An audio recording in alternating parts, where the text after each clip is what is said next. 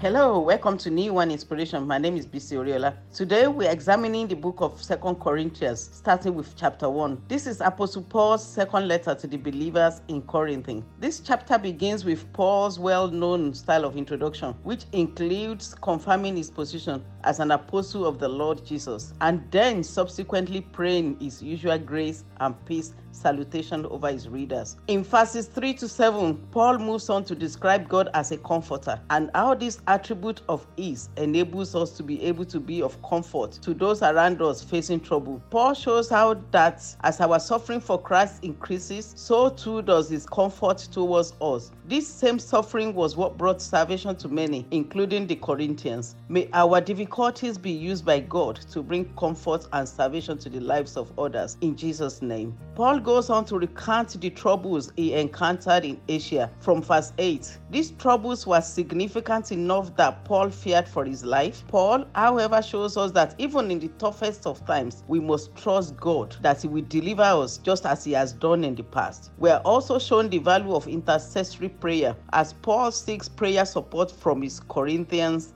brethren. Paul uses verses 12 to 17 to defend himself from accusation that came his way. He was accused of not being sincere when he did not visit the Corinthians as he said he would. See 1 Corinthians 16 verse 6. Paul, however, lets them know that he is telling the truth in his writings without using manipulative tactics to communicate. Rather, he used simplicity and godly sincerity without worldly wisdom. There are various reasons Paul could give for the accusation being incorrect. Firstly, the Jesus that Paul and his friends preached was a reliable and one worthy to be trusted. All his promises are yes and amen. Hence, how can Paul, a faithful disciple, be so different from the one he preached? In verses 21 and 22, Paul mentions how God has prepared him and his fellow apostles. Number 1, by anointing them, equipping them for service. 2, sealing them, the Holy Spirit was identified and protecting them. Number 3, giving them the Holy Spirit as a guarantee, which is a down payment for the rest of what God is going to do. Even as an apostle,